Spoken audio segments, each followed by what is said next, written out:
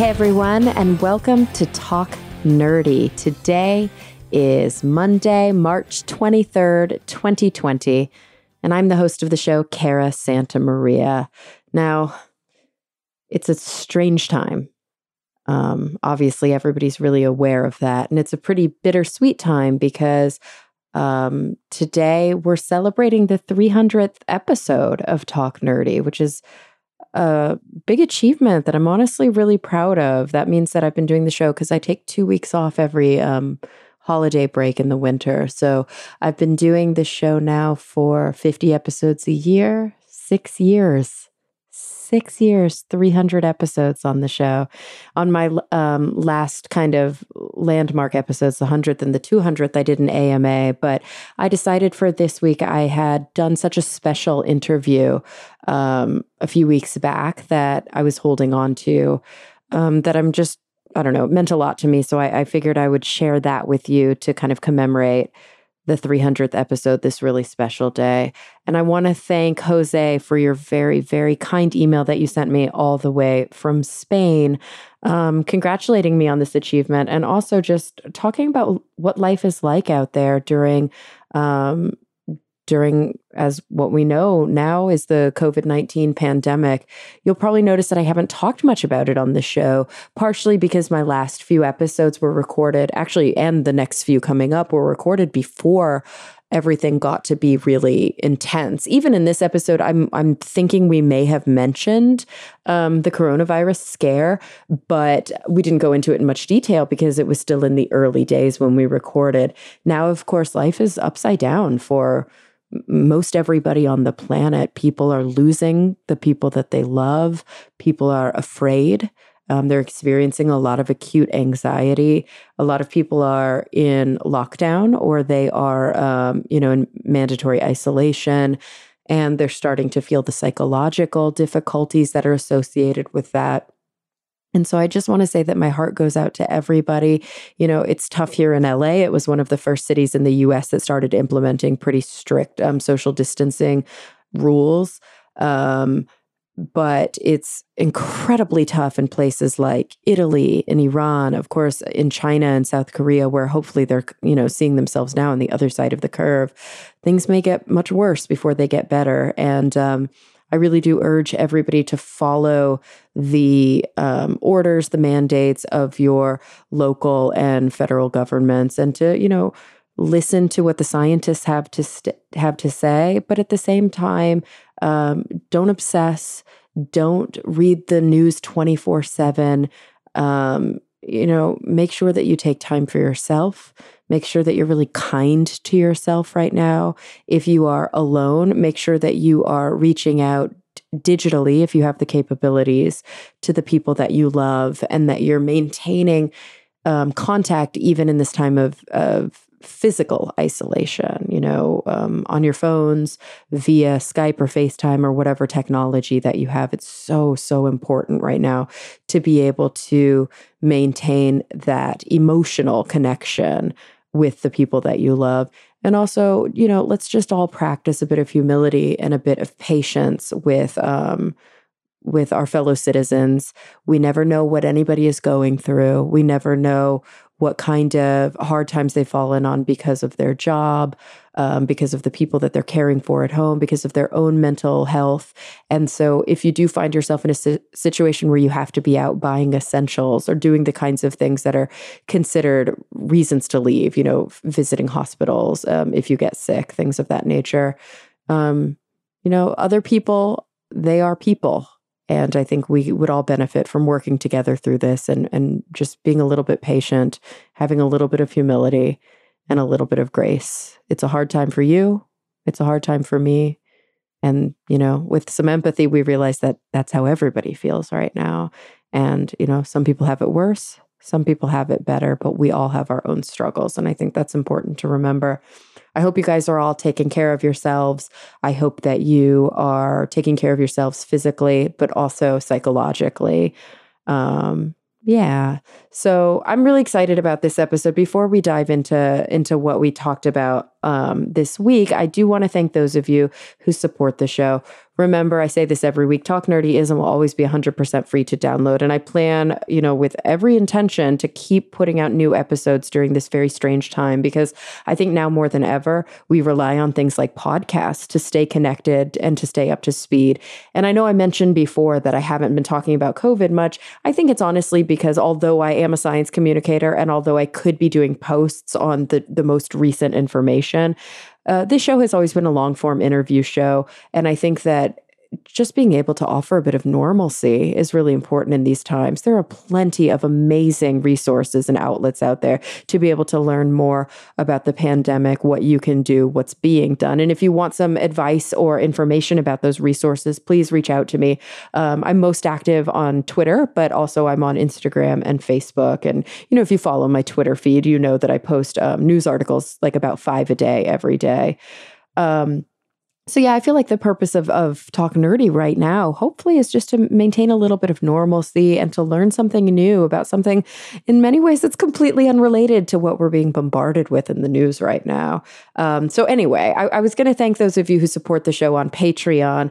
And so, my top supporters this week are Michael Goucher, Mary Neva, Pasquale Gelati, Ulrika Hagman, Dudas Infinitas, Brian Holden, Pedro M. Rosario Barbosa, Daniel Lang, and of course, David J.E. Smith. You guys are incredible. And I really do thank you for helping to support the show during this difficult time.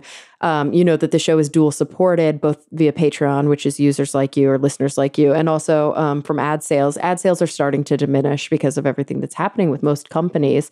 I have a few this week, or a couple this week, and I have a few more on the books, but those might dry up soon. But this is not a situation where I'm sitting here imploring you to please donate, because everybody is in their own financial struggle right now. So what I do want to say to you is that I hope that you are caring for yourself if you've been supporting the show and you can no longer do so. Not only do I completely understand, but I do encourage you to cease support during this time so that you can maintain some of those finances for yourself. And, you don't need to reach out and explain yourself like so many of you so sweetly do when it's time to discontinue your funding. I appreciate everything. I appreciate you just listening. And now is the time that we need to care for ourselves and care for each other the best way that we know how. So, getting a little emotional. Just thank you guys so much. You've been so incredible through everything. All right. So this week, it's a really important one for me. I had the incredible opportunity to sit down with Ann Druyan. And of course, she kind of needs no introduction, but if for some reason you don't know who she is, she's won a bunch of Emmys, Peabodys. I don't know if I should say that plural. I'm not exactly sure how many, but she's won so many awards for her writing, producing, and directing. She is my science communication hero in more ways than I can really count. So she, just a little background here. She co-wrote Cosmos, the 1980s PBS documentary, of course, with her late husband, Carl Sagan. And then she created, produced, and wrote the sequel in 2014, Cosmos: A Space-Time Odyssey, which was hosted by Neil deGrasse Tyson. And now she's also created, produced, and written Cosmos: Possible Worlds. And there's a companion book of the same name. So it's airing right now on National Geographic and Fox. I highly recommend that you check it out. Pick up the book. Maybe you can have it shipped via Amazon if that's still a thing you can do in your area. Anne was also the creative director of the Voyager Interstellar Message Project. You guys remember the golden discs that were on Voyager 1, Voyager 1 and Voyager 2. And she's, I don't know, the way that she speaks, the profundity, the depth, and the deep understanding of the human condition throughout history, and her really profound belief and respect of the scientific method. In so many ways, the way that she speaks, the way that she writes, it resonates with me very, very deeply. And I hope you feel the same way. And if you haven't had a chance to listen to her, hopefully this is a good introduction to you here on the show.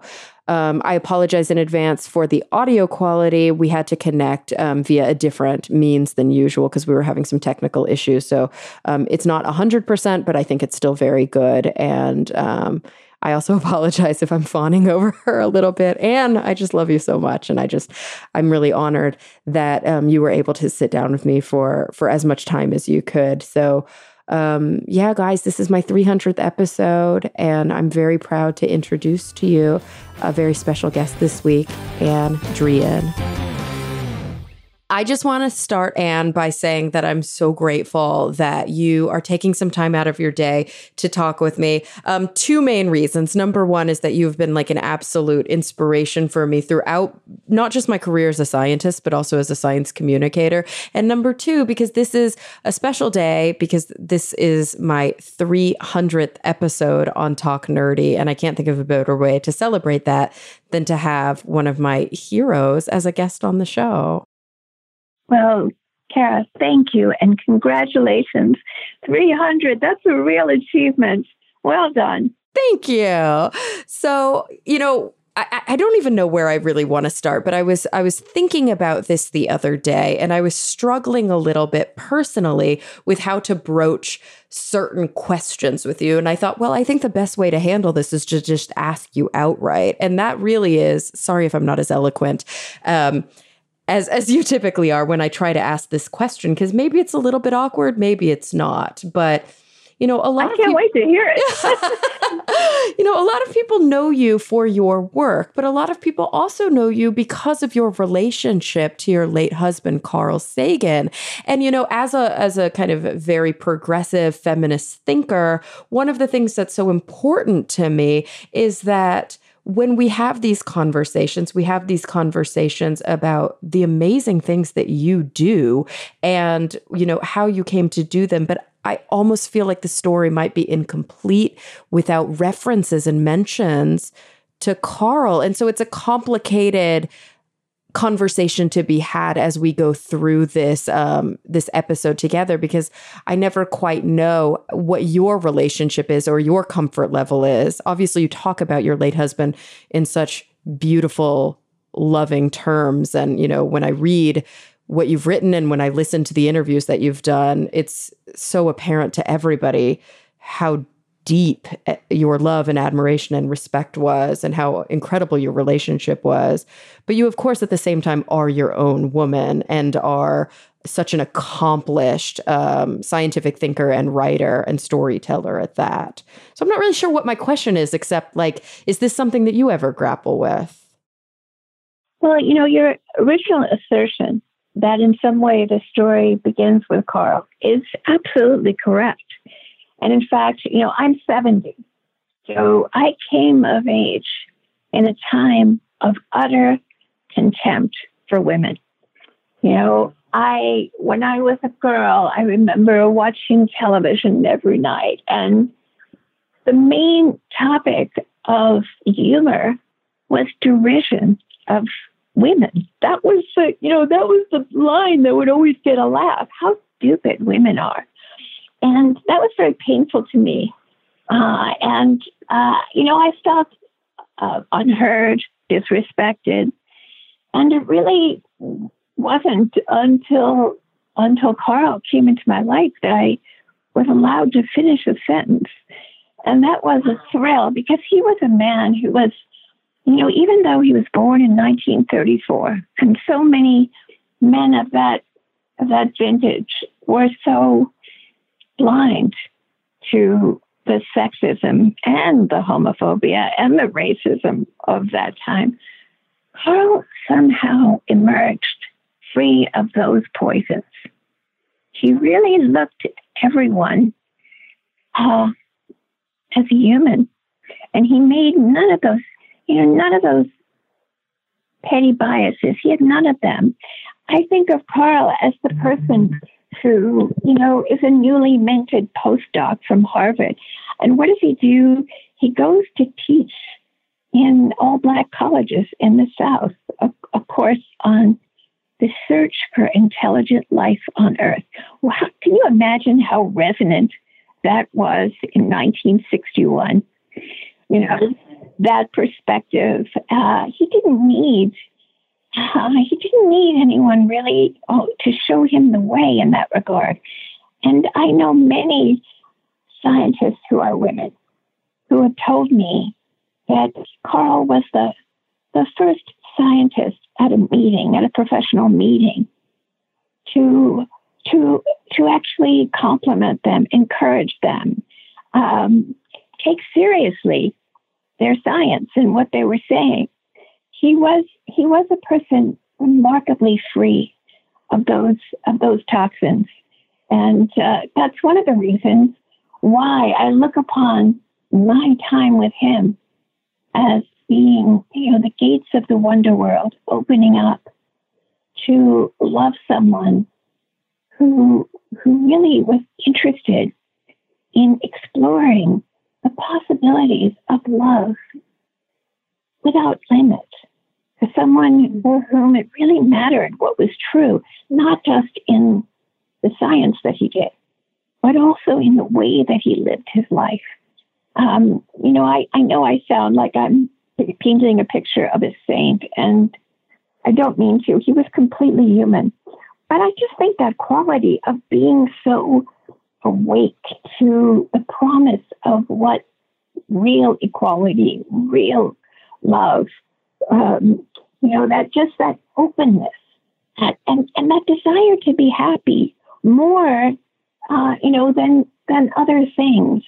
That was so, it really was clear in the way he was as a husband and as a father and as a son. Now, he wasn't born that way. It took a lot of growth and learning, but he was willing to learn. And so, I think that if people could have known him as our family did, they would be even more in awe of him, because he wasn't just a courageous scientist and a pathfinder in science and one of the great teachers, but he was also, as a human being, so lovable and so compelling. So, yes, I'm proud of my work. I'm so proud of the work that Carl and I did together for 20 years, because it was indivisible from our love for each other. It was, in fact, another way of making love, was thinking together and writing together. But I also am very proud of what I've been able to accomplish since his death, and very proud of our family and our children and the people who they've become and are becoming. So, I have no problem with referencing Carl. I know, that I would have been a writer anyway, but Carl gave me a love of searching for truth, not absolute truth, but searching for truth and being honest, because it matters what's true. And he taught me that. And I really didn't know that before I knew him. Interesting. So, obviously it's very hard to know things in hindsight, but you know that you would have been a writer. Do you think that you would have been focused on science the way that you have been throughout your career? Probably not. Probably not. I had become interested in the history of science before I met Carl, and I became completely, just crazy about the pre-Socratic philosophers, because I came at that not through an interest in science, but through an interest in philosophy and politics. And these first materialists of ancient Greece, scattered on the islands of Ionia, they were the first people who were looking for a natural cause for all the phenomena that we witness. And they wouldn't allow themselves to get off the hook by saying it's the will of the gods. They believed that nature was knowable. That is such a revolution, and to me, so valuable, not only scientifically, but also politically and philosophically. Because if you strip away all that mythology, then you begin to see humans as being part of a great global family. And you stop thinking in terms of the whims of kings. Anything can happen. And the power and the genius of women can be liberated. That's only possible if you demystify the mythology that we've had since the invention of agriculture. So yeah, I love those guys. I was a lousy science student. I was distracted. I couldn't do the math. I had a teacher or two tell me I was ineducable. But truly, I burst into tears. But that was all in my youth, in my childhood, and then I had the great good fortune to meet Carl and to begin to learn with him. And I was always so proud of the fact that he was very quick to correct people. When they would ask me what Carl taught me, he would want to tell them what I taught him. And so, it was just amazing to be with someone who was so creative, so poetic, so scientific, so learned, and so patient. So, yeah, just thinking about Carl still makes me feel warm, happy, good, grateful. Gosh, that's so beautiful. I think about people who are sort of in my age bracket, my generation, and younger. So I'm 36 years old, which means that when the first You're Cosmos, when the first Cosmos Right. Personal Voyage aired, I was not born yet. I was born in 1983. So this aired in the first time in 1980. Yeah. And so, a lot of people my age who know Carl through rewatching Cosmos, but they may not have seen many interviews with him at the time because they weren't contemporary with him. I have a tattoo on my ribs that says, "We are a way for the cosmos to know itself." This is taken from Cosmos. And I listen to you talk in a contemporary way, and I hear him in Cosmos, A Personal Voyage, through your words. There's a poetry and a careful, beautiful thoughtfulness to your word choice and your turn of phrase that is very, I think, symbolic of both the original Cosmos and the way that Carl spoke, but also, to some extent still in the more recent ones, although there's this mix with how Neil speaks as well. And I guess I'm wondering how much of that scripting and that beautiful science meets poetry that's so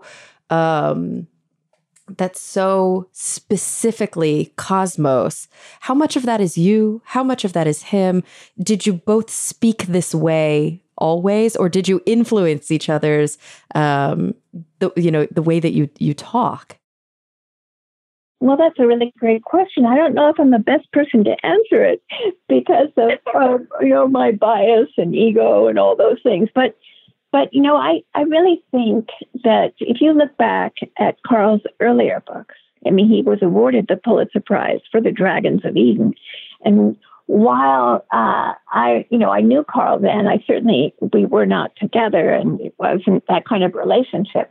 So he was already well on his way to being one of the foremost, if not the exponents of science and public outreach. But I do think that the voice of Cosmos is something that we developed together with Stephen Soter. And in the original series, when we were writing it together, which was just one of the great experiences, because, I was the lone non-scientist of the trio. And in some sense, I was the bridge, another bridge to the rest of us who might have felt intimidated or excluded from science. And so, the thing about love is that it's seamless. So often I would say to Carl, God, I love that line in a book that we had written together or in Cosmos or Contact or anywhere. And he would say, Annie, that was your line. And I was like, no, I'm sure it was your line. And it was so, it was just seamless. I mean, I felt, and he felt as if we were moving through the waters like sea mammals, like a pair of sea mammals, that we'd once observed in the South Pacific. They'd been sort of riding the wave off the bow in parallel at a pretty good clip. And we were lying on the deck, looking over the edge and looking at them and marveling at how perfectly they were in tune. And then all of a sudden, the two of them peeled off, made a left turn, as if they had been in perfect communication without any communication that we were aware of. And Carl looked at them and he said, "That's us, Annie." And that was the feeling. We were just, we were flying through this beautiful life together in harmony and, communicating. Sometimes we'd be looking at each other on an evening and I would be looking at him and I thought I knew what he was thinking. And I would ask him to write it down on a slip of paper, and then I would say what I thought. And more often than not, I was right. And, it was just that total communication that love makes possible. And when I say love, I don't necessarily only mean romantic love, but I mean loving in the sense of just completely opening yourself up to something and giving it everything you got. It really is, I think, in some ways, obviously it's so special. In some ways, I worry that idea or even that connection feels very foreign to a lot of people. A lot of people might put it on a pedestal and say what they had, nobody else, seems to have, or it's something that's different than what we understand. I don't mean, first of all, to ever suggest that, because I really believe that love is love. But so I don't, I wouldn't suggest for a minute that we were the only two people who ever had it, because I've known a lot of people who I suspected understood and had experienced that. But, the reason I think that both of us were able to achieve this together was because our parents were virtually identical, even though they were very unusual people. They weren't unusual in the sense that they were for the most part, the three of the four of them were born in abject poverty and, sort of bootstrapped themselves up, and their families lifted them out of poverty. But his parents, his father and my father, were two luminous figures of such kindness. We thought of them as bodhisattvas, as, they were two guys who worked in the garment district and who were approximately the same age, Harry and Sam. And yet, wherever they went, they would light up a room. They were kind. They were thoughtful. He loved love. They were very special.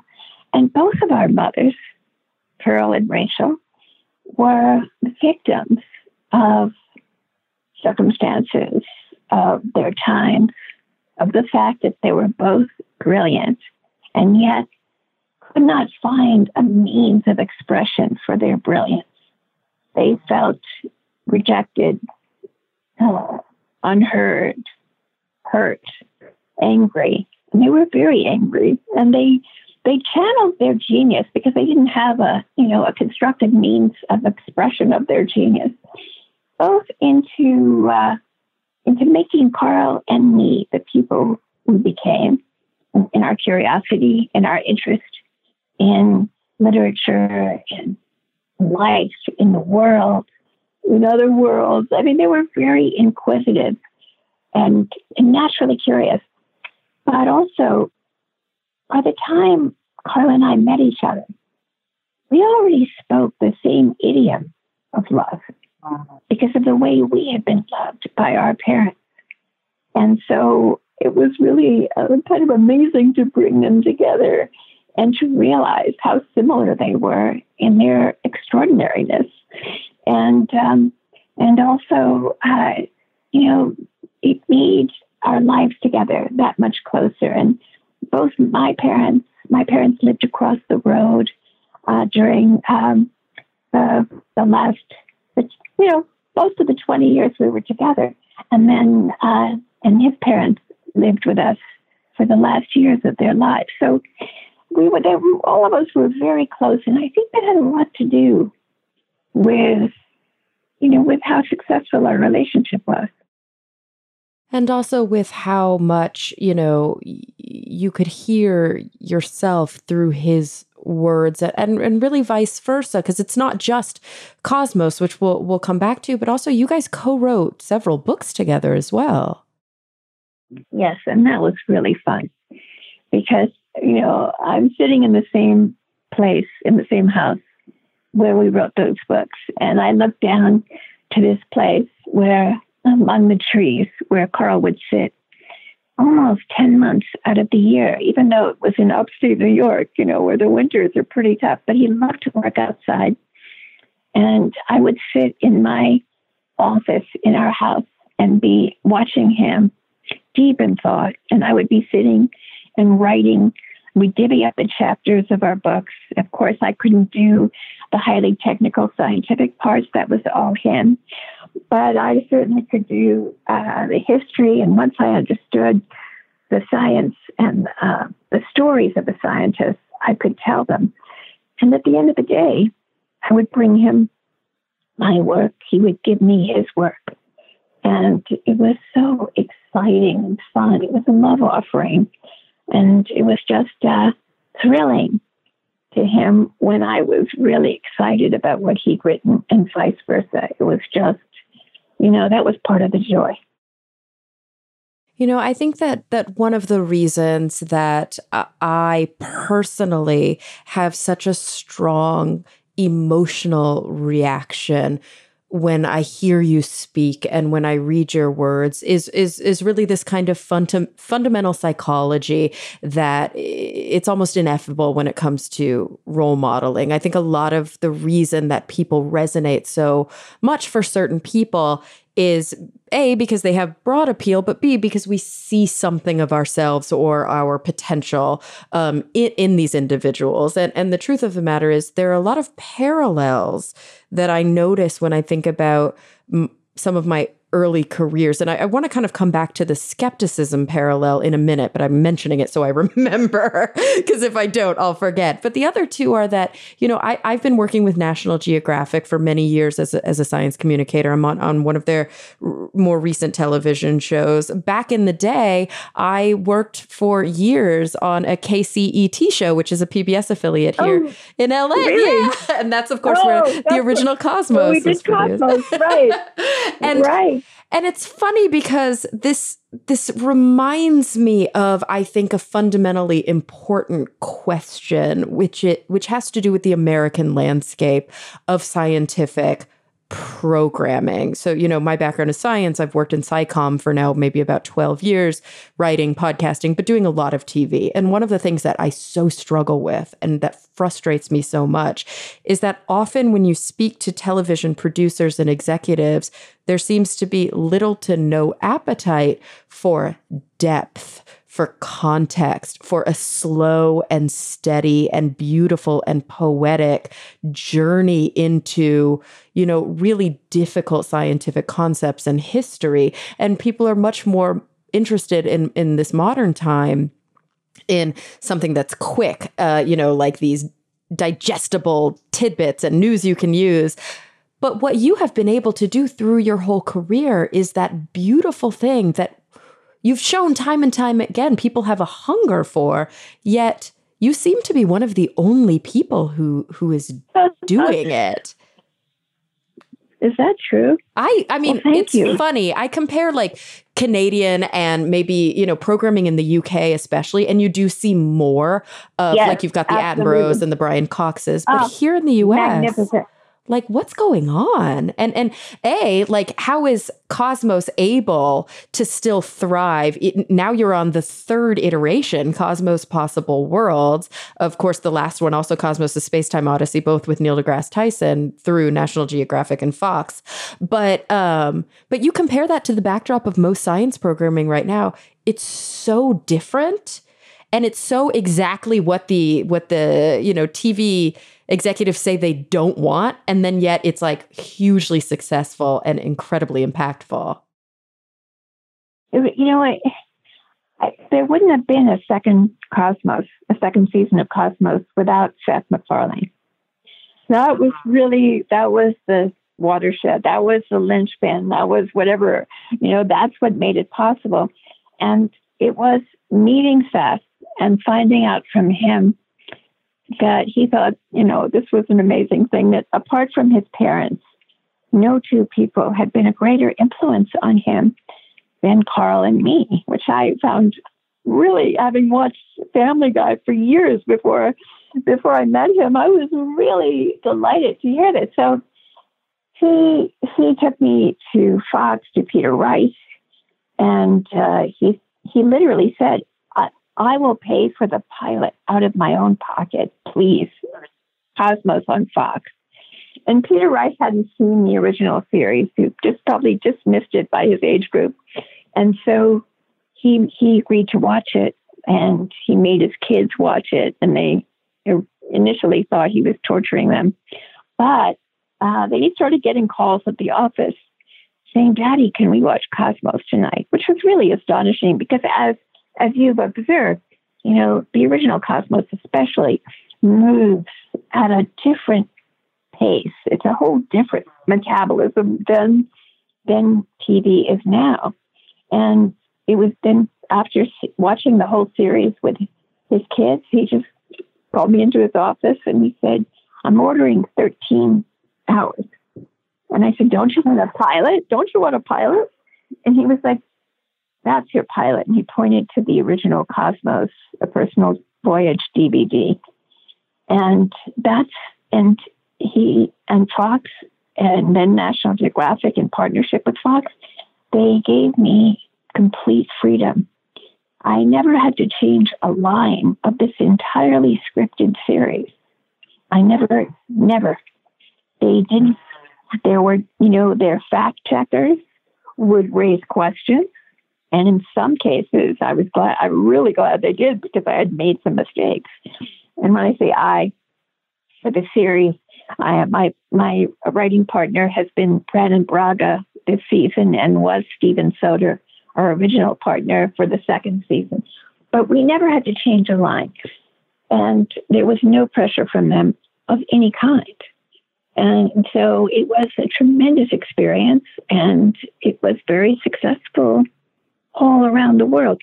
Our new series, Possible World, is going to be premiering in 172 countries around the world. And that, to me, is just an amazing fact. Even though it's a really tiny planet, that's a lot of countries. And it gives me such a thrill to think of it. We've, it's really exciting. I've been very ridiculously lucky. My life, over the whole life, has been amazingly blessed and fortunate. And so, this is part of that great luck that I've had, that I got to do these seasons of Cosmos the way I wanted to do them. And I was working with 986 other people, and I mean that number precisely because we counted them up. And every one of them brought to it a kind of devotion, willingness to really stretch and do things above and beyond, because they told me that it was so exciting to be doing something that could be meaningful, that really could have a positive effect on a very troubled planet. So, I can't tell you how lucky I feel. All right, guys, I want to take a quick break to thank the sponsors of this week's episode, starting with KiwiCo.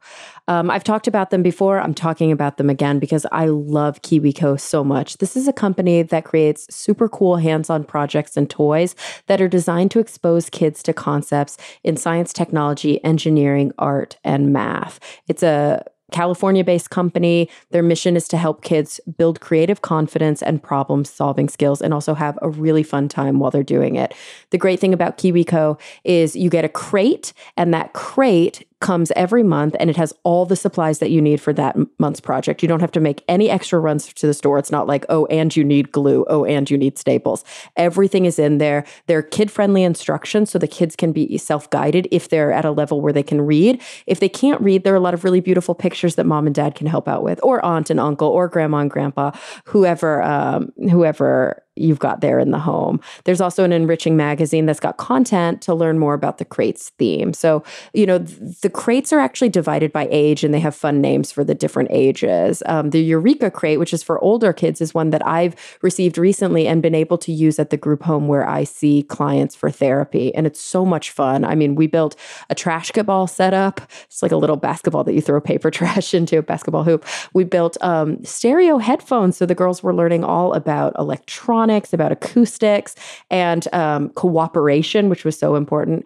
And honestly, I've got to be straightforward. Like, I think that right now, more than ever, is a great time to be utilizing something like KiwiCo because you're home with your family and a lot of kids are out of school, and you can really be doing these inspirational and important activities together that do promote their strengths in science, technology, engineering, art, and math. So, right now is a great time to go online, use my special link, and you'll get your first month for free. You've just got to go to kiwico.com/nerdy. That's KIWICO.com/nerdy to get your free trial. I also want to thank AMC Network's Shudder for their support of the show. Now, Shudder's a premium streaming video service that serves you with the best selection in genre entertainment, covering horror, thrillers, and the supernatural. And they've got a massive library of film, TV series, and originals available on almost every streaming device you can think of in the US, Canada, the UK, Ireland, and Germany. We're talking iPhone, iPad, Apple TV, Xbox One, Amazon Fire, Chromecast, Roku, Android devices, pretty much everything you can think of. And you can stream thrillers, horror, and supernatural stories for $5.99 a month with the largest, fastest growing human curated selection of thrilling and dangerous entertainment. We're talking the Netflix of horror right now, you guys. And I know that you're home and I know that you've been binge watching, and there's so much amazing stuff that you can watch. Some of the greatest movies with unlimited access to stream ad-free.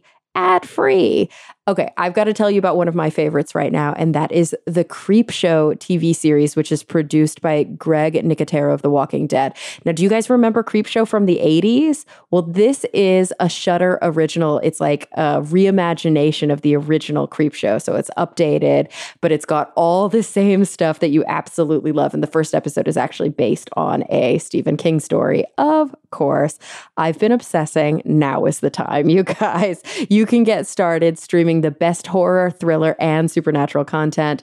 Shudder's expertly curated collection includes titles like Tigers Are Not Afraid, One Cut of the Dead, Revenge, and of course, Creepshow. So good. So to try Shudder for free for 30 days, go to shudder.com and use the promo code NERDY. Remember, that's SHUDDER.com and use the promo code NERDY.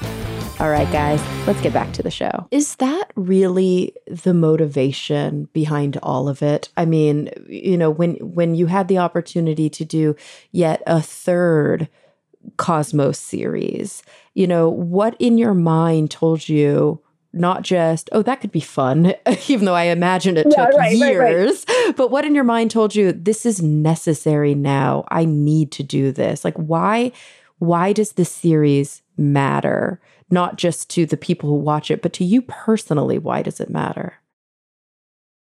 Well, the inspiration for me in conceiving the series for this season was how dystopian all of popular culture is. And I don't fault the artists who create popular culture, because art is just a reflection of reality. And we all feel, the darkness and the shadow over our future. It's real. Climate change, the ruining of environments, the loss of biodiversity, these are all real challenges. But, somehow yelling, "We're all going to die," doesn't seem like a great motivator. And it's not, because we all know it, even those of us who are in denial, some part of us knows. And so I thought, well, the problem is not so much telling everyone how urgent the need for solutions to these problems really is. At this low point in human self-esteem, what's needed is a great dream of the future, not, pie in the sky and an empty promise. But I really do believe that dreams are maps, and that without a great dream of the future, it's really hard to persuade our kids to do the hard work required to know something deeply, to become a scientist or an engineer or a mathematician or a teacher. These, you have to believe there is a future, and you have to have a dream of what it might be like. This is, Carl was 5 years old when he was taken to the 1939 New York World's Fair. Very poor family, struggling paycheck to paycheck. And at that fair, he discovered that there was such a thing called the future, and that the only way to get there was science. And he was on his lifelong trajectory at that moment. And so one of the great fun things about the new season is that we get to take the world to the 2039 New York World's Fair. And, really to excite people about what it would be like to live in a time, just as our grandparents did. They dealt with the Depression. They dealt with, they had to step up in these calamitous world wars. They did all those things. They rose to those challenges. Well, what would happen to human civilization if we began to meet these challenges, not just simply by reducing our carbon emissions, although that would be nice. That would be a basic nice thing if we could get ourselves to do that. But also, if we could use our science to redeem the atmosphere, which we can do, if we would use our science and biomediation, for example, to redeem all the lands that we poisoned with our toxic waste. If we could use our science, we are so powerful, but we feel so powerless. All of us feel it. And so the dream of this season was not only to depict a thrilling future, the one that we could still have, but also to tell the story of our ancestors, of what they came through. They all, if you're alive, you are descended from people who had their backs to the wall countless times, but somehow managed to endure, to persevere. That's why we're here. And to think that we would squander all of that struggle, all of that effort, all the work that was ever done, and just simply, let our civilization be destroyed. For what? For the greed, for, the pleasure of a tiny few. It's insane. And so, there are heroes of the new book and the new series who stood up for science at the cost of their lives, because to them it mattered what is true. And, we're such terrible liars, human beings. We lie to each other, we lie to ourselves, and of late, our leaders are chronic liars. And we have to stand up. That responsibility is on every one of our shoulders, not just on the few, but every one of us. Now we have the means to contact each other, a means that never existed before in the history of the world. We have more information in our phones than was contained in the great library of Alexandria. And it's at our fingertips. And there's no excuse for us not to use these resources.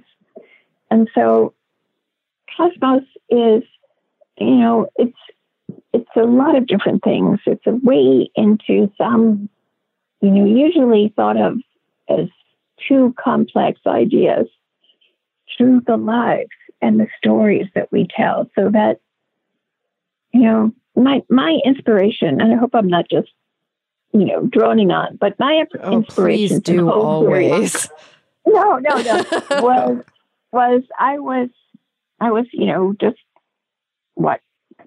surfing around YouTube aimlessly, and because I love being able to see the performances, the musical performances of great musicians, and singers, conductors, and I was just rooting around YouTube, and I found a clip of Albert Einstein's opening of that 1939 New York World's Fair that influenced Carl's life so dramatically.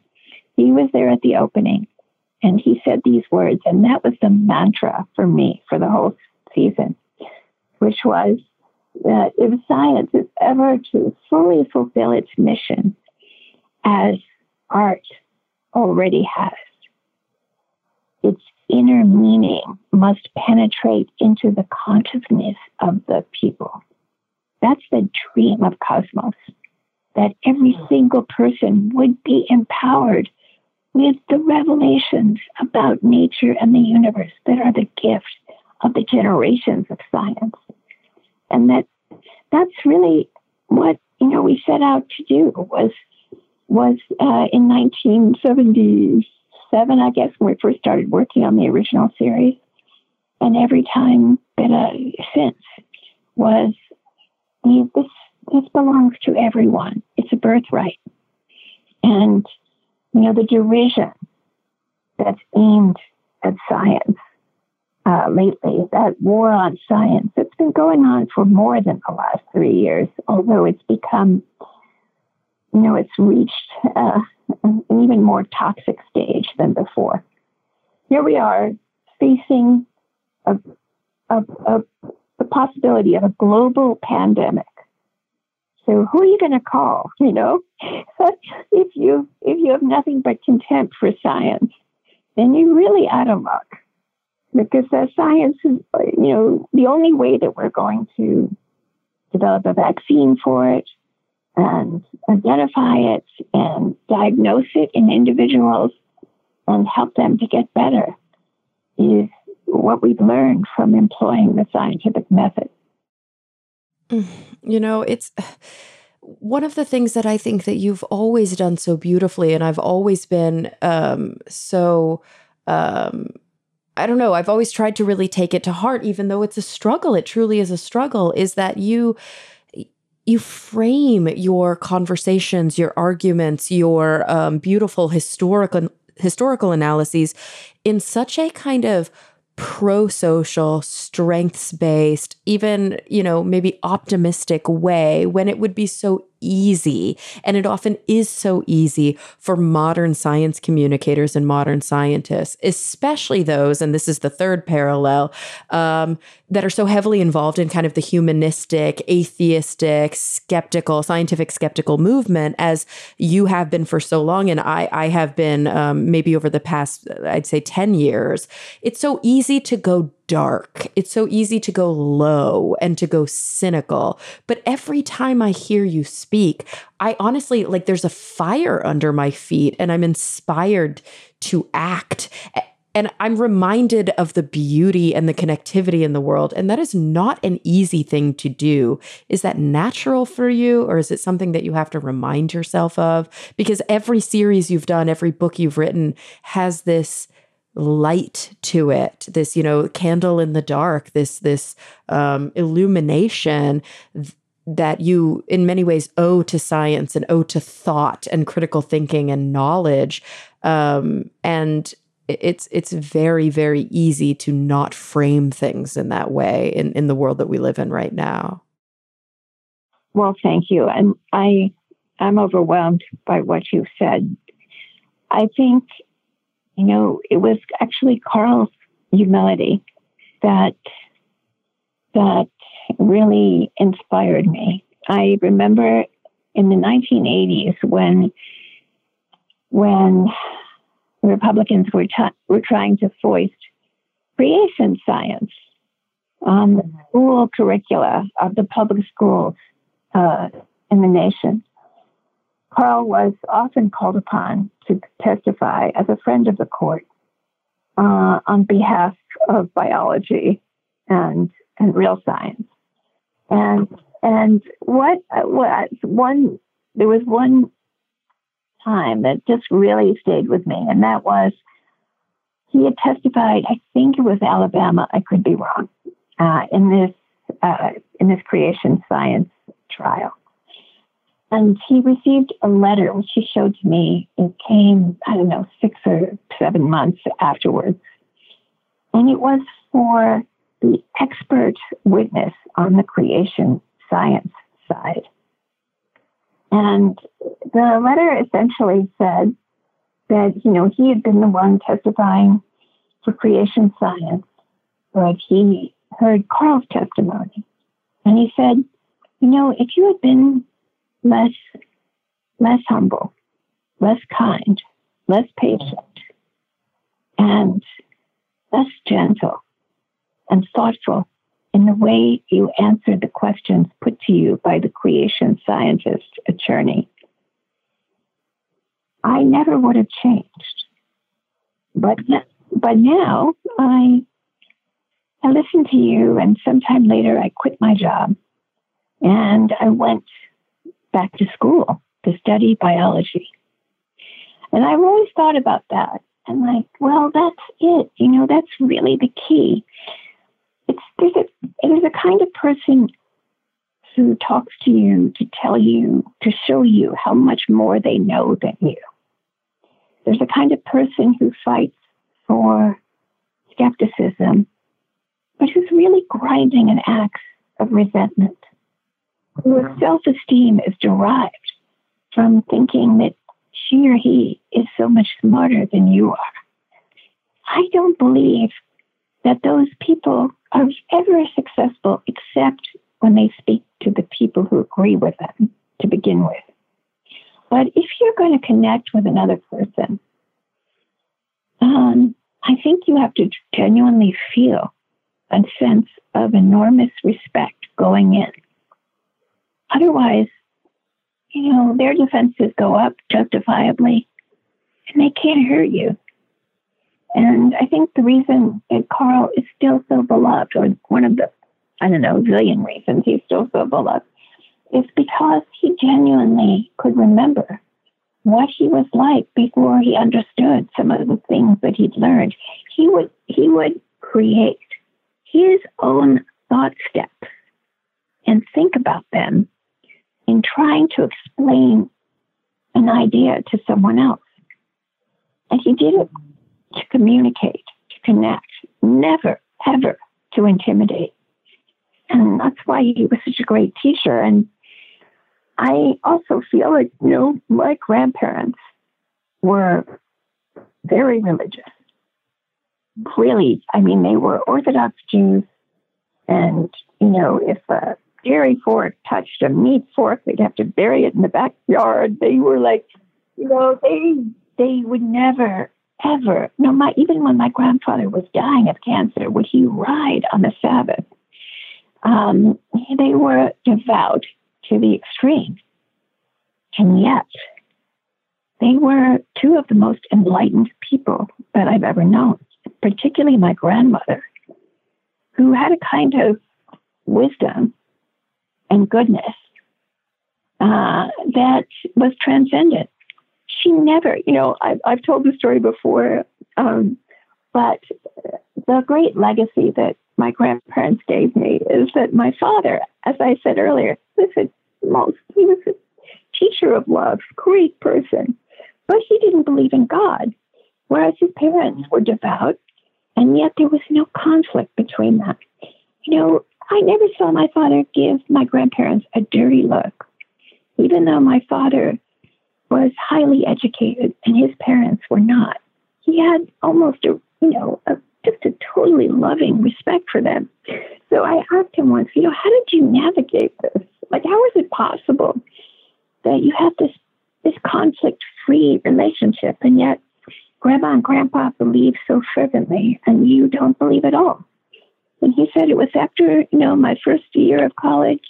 I came home on the subway to Grandma's house, and I found my father deep in prayer. He was wrapped in a tallis. He was wearing phylacteries, and he was davening. He was praying with his eyes closed, moving backward and forward. Didn't even know I was there. I just stood there shaking. And when he opened his eyes, when he was finished, he saw me and he looked at me as if I were the answer to his prayers. And he stood up to embrace me. And I said, no. And this is my father telling the story. I said, no, Pop, no. I've got something to say. And he said, okay. My father said, I'm not going to keep kosher anymore. I'm going to ride on Shabbos, on the Sabbath. I'm not going to go to shul, to temple anymore. I'm not going to do any of those things because it's all BS. And I don't believe it. And I said, what did Grandpa say? And my father told me. He looked at me and he said, well, the only sin would be to pretend. That is, that's what my grandparents gave me, was, no desire to inflict their beliefs on anyone else. Respect for everyone, respect for their son's volition, his right to find his way in the cosmos. That is such a beautiful thing. And it's something that has stayed with me ever since. My daughter has written about it beautifully in her new book, For Small Creatures Such as We, Carl Sagan. But that's like the family crest. The only sin would be to pretend. Well, when I met Carl, and I discovered how important it was to him, that it mattered what was true, that was a kind of echo of what I had loved in my grandparents. And, I just feel that there are many ways to be human and many ways to make your way through life. And the world that I dream of is a place where we're all free to do so without intimidation or fear. Honestly, Anne, you leave me speechless. When we speak, I'm just so overwhelmed with the kind of profundity of your words. And I just hope that everybody who's listening really takes a minute to breathe and to internalize that story, because it really is, I think, fundamental to all of it. It's foundational to everything we've been talking about. I hate that we're basically out of time, and you've been so generous in giving me the time that you had. But I'm wondering if I can ask you, when I close my episodes each week, I always ask my guests the same two questions, and it would Go ahead. Oh, yes. Because I think more than anybody, I'm interested in your responses to these. So, I'm wondering, when you think about the future, which you do all the time in your writing and in your research, number one, what is the thing that truly does keep you up at night? If you had to pick one thing, what are you Yes. worried Yeah. about, pessimistic about. Yeah. It's really not looking good. And then on the flip side of that, if you had to pick another, what are you truly fundamentally and just deeply optimistic about? What are you looking forward to? Okay, well, the thing that keeps me up awake at night is the tragedy and the criminality of our leadership. And the idea that my granddaughter may have to live in a world that is not as healthy and beautiful and, and good as what they should have. That keeps me up at night. The idea that we will, continue this flight from reality and continue to value money over water, air, our climate, the things that we need to live as an organism. This is an entry-level requirement for any life form, and that is adaptation and the need to change in order when our environment changes. And we're failing at that miserably. And, I just feel that the last 3 years have been a great leap backward into, I don't even think it's the 19th century. I think it's more like the 16th century. And if we continue this